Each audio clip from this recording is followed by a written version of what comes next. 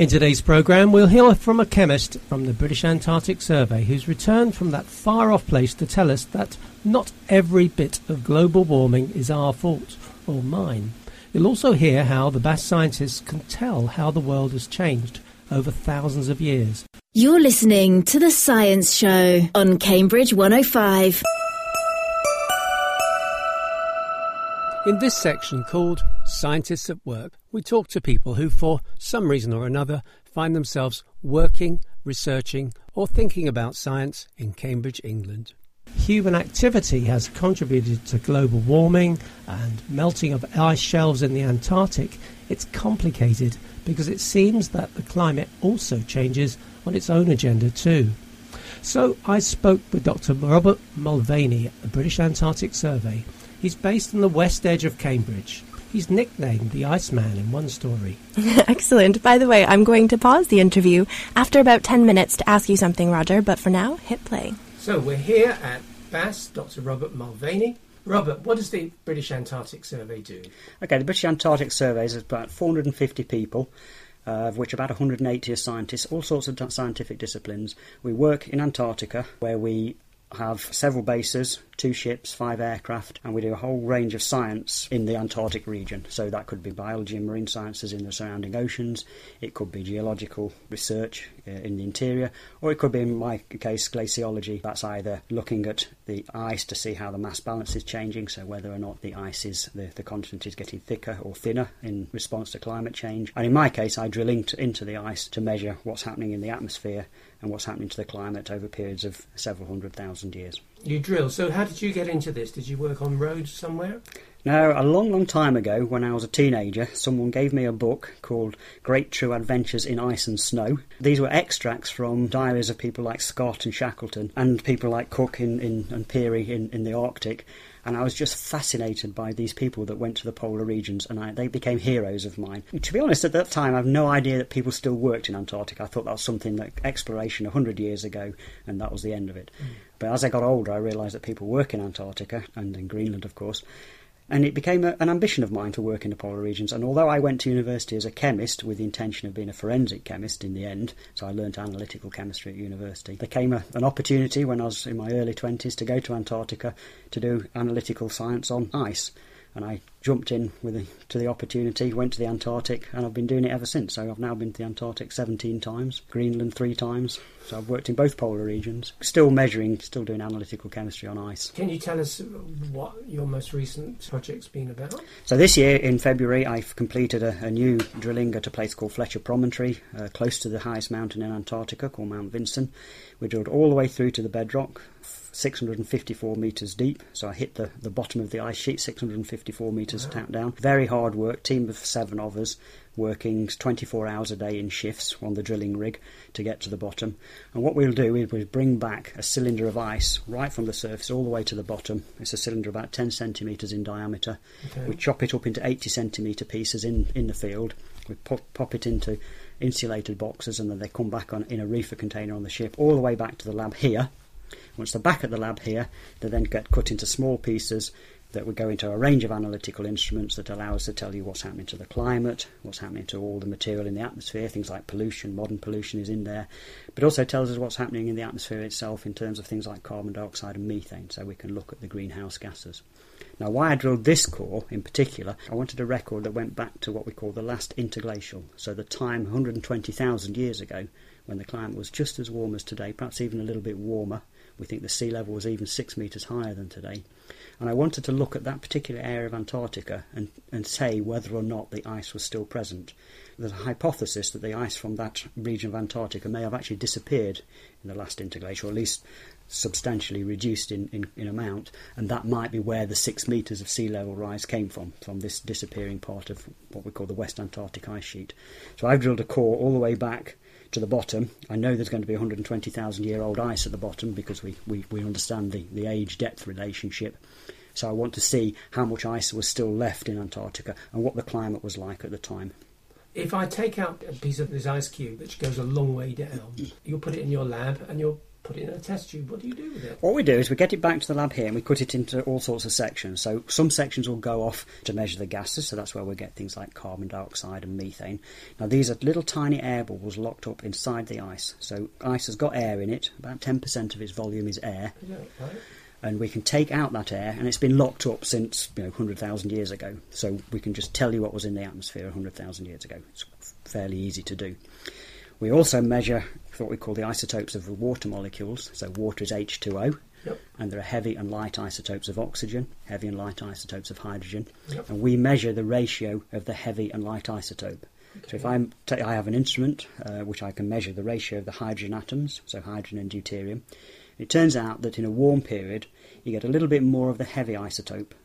Now the origin of the water, of course, is the ocean surrounding Antarctica, and when you've got a warm climate you get a little bit more of the heavy isotope evaporate from the ocean.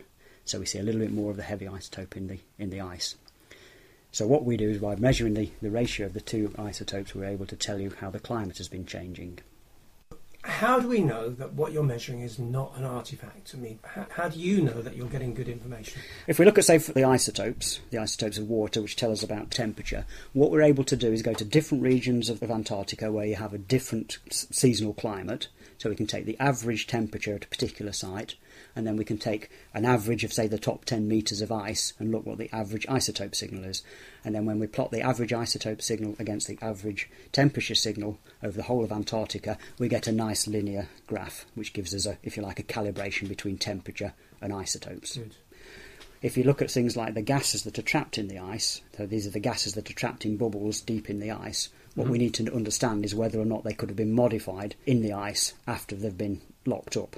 So what we're able to do is take the top 80 metres, where the ice is still porous and there's gases percolating through it, and look at how the modern changing gas concentration in the atmosphere. Carbon dioxide is changing about 2 parts per million each year, so we can see a changing atmosphere at the moment, and we look at how that is being recorded in the ice, and we can see that what we're seeing in the ice represents a real signal. So if, for example, you look at carbon dioxide measured in the atmosphere at places like Mauna Loa, they began in March 1958, and ever since then carbon dioxide has risen to about 2 parts per million per year. Our ice core records now overlap that by about 20 years, and we can see that we're measuring the ice cores exactly the same levels as we see in Mauna Loa. So again, it's a way of looking at, this time it is a control. We can see real atmosphere measurements, and we can see we get exactly the same measurement in the ice. Before we go into the cold room, which I'm scared of now, tell us about your most recent survey, because that has produced some very interesting and very useful information to us. 3 years ago, we went to a place called James Ross Island. James Ross Island is right at the north of the peninsula, and it's situated in a place where the climate is warming very rapidly. So over the last 50 years or so, meteorologists have measured a warming of about 2.5 degrees Celsius. So it makes it one of the fastest warming areas on Earth. And as a consequence of that warming, the ice shelves, now this is the floating ice that's several hundred metres thick, that's flowed off the main Antarctic ice sheet and is floating on the ocean. It's not sea ice, that's not ice that seasonally freezes on the surface of the water. This is ice that's flowed off the land and is now floating on the ocean. We've seen some of these ice shelves that we thought had been present since the last glacial period have broken up and disappeared. Okay. So what we wanted to do is go to this area and try to give you a climate record that went a bit further back than the 50 years that the meteorologists have got. And in fact, we got a climate record that goes all the way back into the glacial period, so it goes back at least 15,000 and probably as much as 45,000 years. And what we can see is that warming from the Ice Age into the present warm period. And then what we found is that in the early part of what we call the Holocene, the last 10,000 years, the climate was about the same temperature as today. It then cooled a little bit, and then about 2,500 years cooled some more. And then the warming that we're seeing at the moment began about 600 years ago. But it began very, very slowly. And in the last 100 years picked up speed. So at the beginning of the warming 600 years ago, it was about 0.2 Celsius per 100 years. And we're now at about 1.5 degrees Celsius per 100 years. So the rate of warming has increased quite rapidly. And the rate of warming we're seeing in the ice core record matches the rate of warming that meteorologists are seeing. So we're seeing the same signal. But what we're now able to say is actually probably began as a natural warming 600 years ago. A slow natural warming from, if you like, an unusually cold period in the Holocene.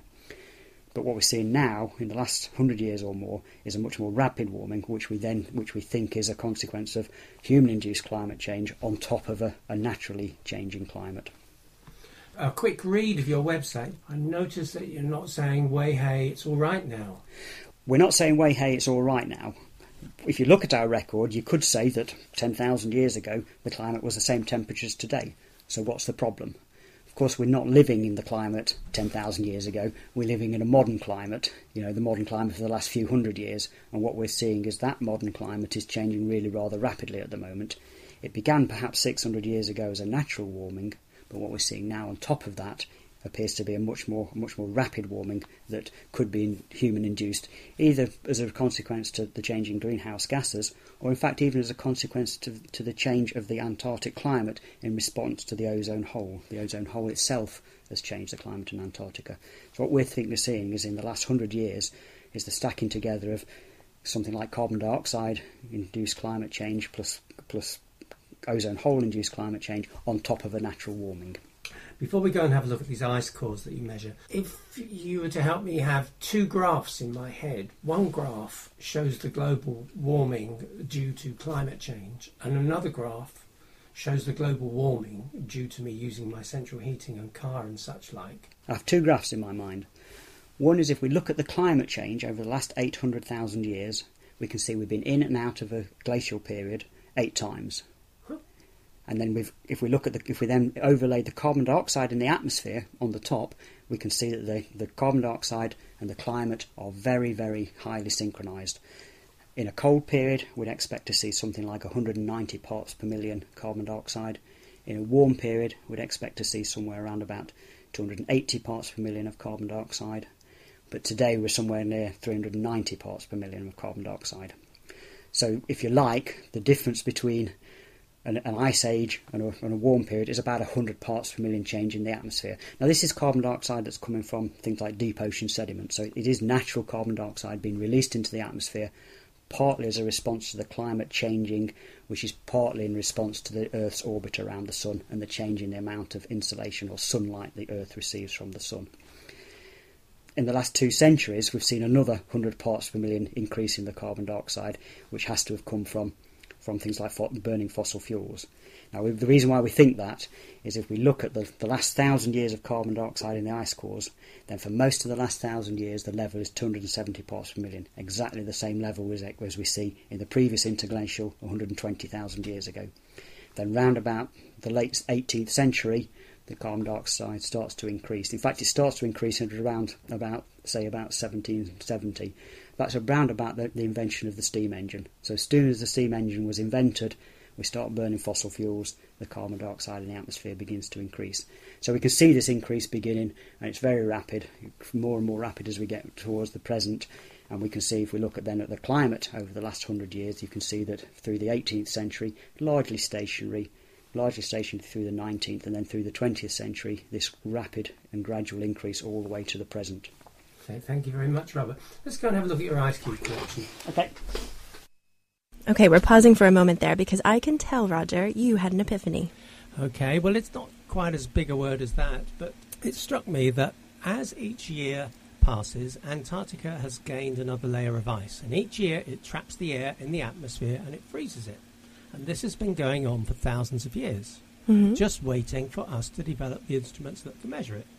A fact that's now become clear to me is the fact that Antarctica is a time machine, and that's why they bother to spend so much money up there. So just like in archaeology, you drill down to find out what the world was like years ago. In Antarctica, drilling down 3,000 metres, 3 kilometres, and they get a record of the Earth going back maybe 800,000 years. Right, and very exciting work. But I was wondering, with all the people around the Antarctic nowadays, how might all this activity add contamination or noise that affects their findings? What do you think, Roger? That's a seriously good point, Chris, actually, because in a second you'll hear Robert talking about measuring things in parts per billion. But to answer your point, the BAS people totally clean up after themselves. So, for example, they don't leach waste into the ice, and they bring the whole lot back. I hope that means that they're separating their beer bottles from their used beer bottles, if you know what I mean. I didn't ask, but at this point we go into the cold lab. Don't you mean the Bass time machine? Yes, the time machine. Here we go. Oh my, it's cold in here. Where are we, Robert? Okay, we're now in the what we call the cold laboratory. It's a freezer. It's minus 25 in here, and it's where we actually process the ice. So we don't store ice here. Most of it's stored off-site in a big commercial freezer. I've got hundreds of boxes like this. This is an ice core box. This is how we bring it back from Antarctica. Yep. So hundreds of boxes like this in a big commercial freezer, and we just bring on site what we're actually working on. So in here, I'm either cutting the core up on the bandsaw over here, or I'm melting it on this what we call a melt head here. You see this gold-plated melt head? Okay. Stick a column of ice on that. Here's one of the columns of ice. And as it melts, it continuously runs into a whole range of instruments out there. There's a mass spectrometer out there, an ion chromatograph, there's various spectroscopic techniques, there's an instrument for measuring carbon dioxide and methane, there's an instrument out there for measuring things like the isotopes of the water molecules. So as we continuously melt this ice, it goes into this range of instruments, and we almost instantly get our signal. And where we've got something like this is a relatively shallow core. We'll probably have several seasonal cycles in this, so we'll be able to see the seasonal cycle in a lot of the chemistry. When you say see, you mean... What I mean... I look at this and it just looks like stuff I put in a gin. Yeah, so when the data comes out of the instruments, what we can see is a clear pattern between the summer and the winter signal. So, for example, we see a clear seasonal cycle in the isotopes of the water molecules because they represent temperature. But we can see things like non-sea salt sulfate. That's what we call the sulfate that's coming from the atmosphere. And it's coming from marine organisms. They give off a gas called dimethyl sulfoxide. It's oxidised in the sunlight, so in the Antarctic summer, and then we see sulfuric acid in the ice. Very tiny amounts of it, only tens of parts per billion, but the sulfuric acids come from the gases being breathed out by the marine organisms. Every so often we'll see a big spike in sulfuric acid, which has come from a volcano. So, for us, things like the Tambora eruption in 1815 is a very big spike of sulfuric acid in our ice. Well, I say very big, a few hundred parts per billion. And it's like a dating mark for us. We know it's there, we know it's in 1815, so when we see this spike, it's a way of saying, oh, that year must be 1815. Goodness, that's big. So over there, bandsaw. There's a bandsaw. Here's a small ice. Here's a section of ice. So this is a section that's come from 48 metres down on the Dyer Plateau. In fact, it was drilled in 1990. It's only just come back out of the store. This is still porous, so at this point the air is still circulating around the grains of the ice. When you get down to about 80 or 90 metres, all that porosity will disappear and the ice will become locked as discrete bubbles. And I'll just pick up a piece of ice here so you can see it. So we're down probably below what we call the pore close off now. I'll just rub that so you can see it. Can you see the air bubbles in that? Yes, definitely. Okay, what I'll try and do for you, because I'll grab a piece of ice and I'm going to drop it into some hot water. And with a bit of luck, you'll be able to hear the bubbles as the ice melt. Okay, what we have here is a 500-year-old piece of ice and a beaker of hot water.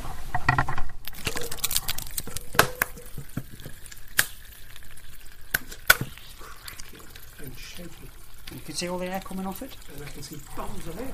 So that's all the air being released. This is old air. So if I measured the carbon dioxide in that, this is about 500 years old, I'd expect to see something like 270 parts per million in that air.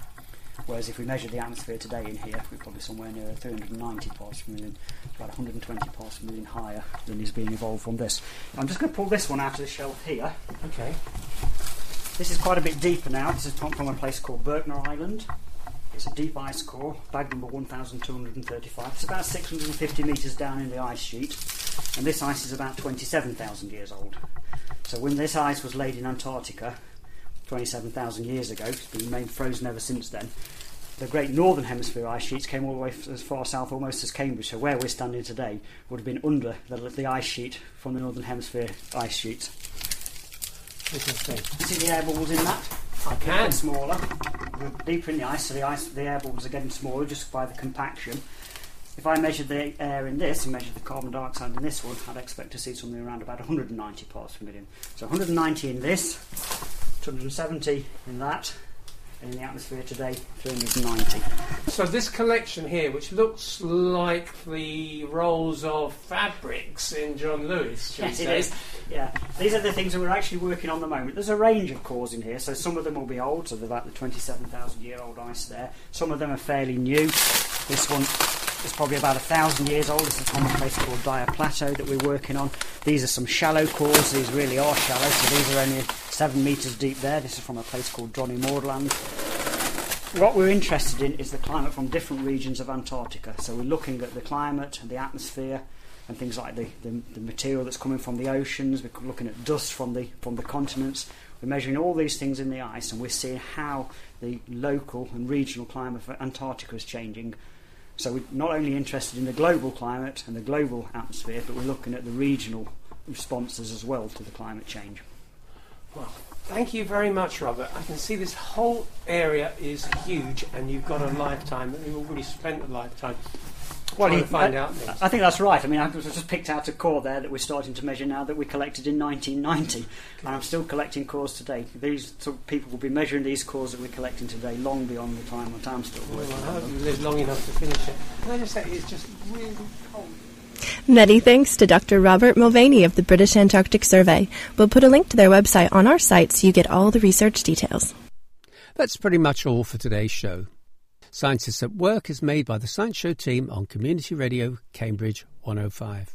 You can also find past episodes on the website www.cambridge105.fm. You can also subscribe to future podcasts with the iTunes Store.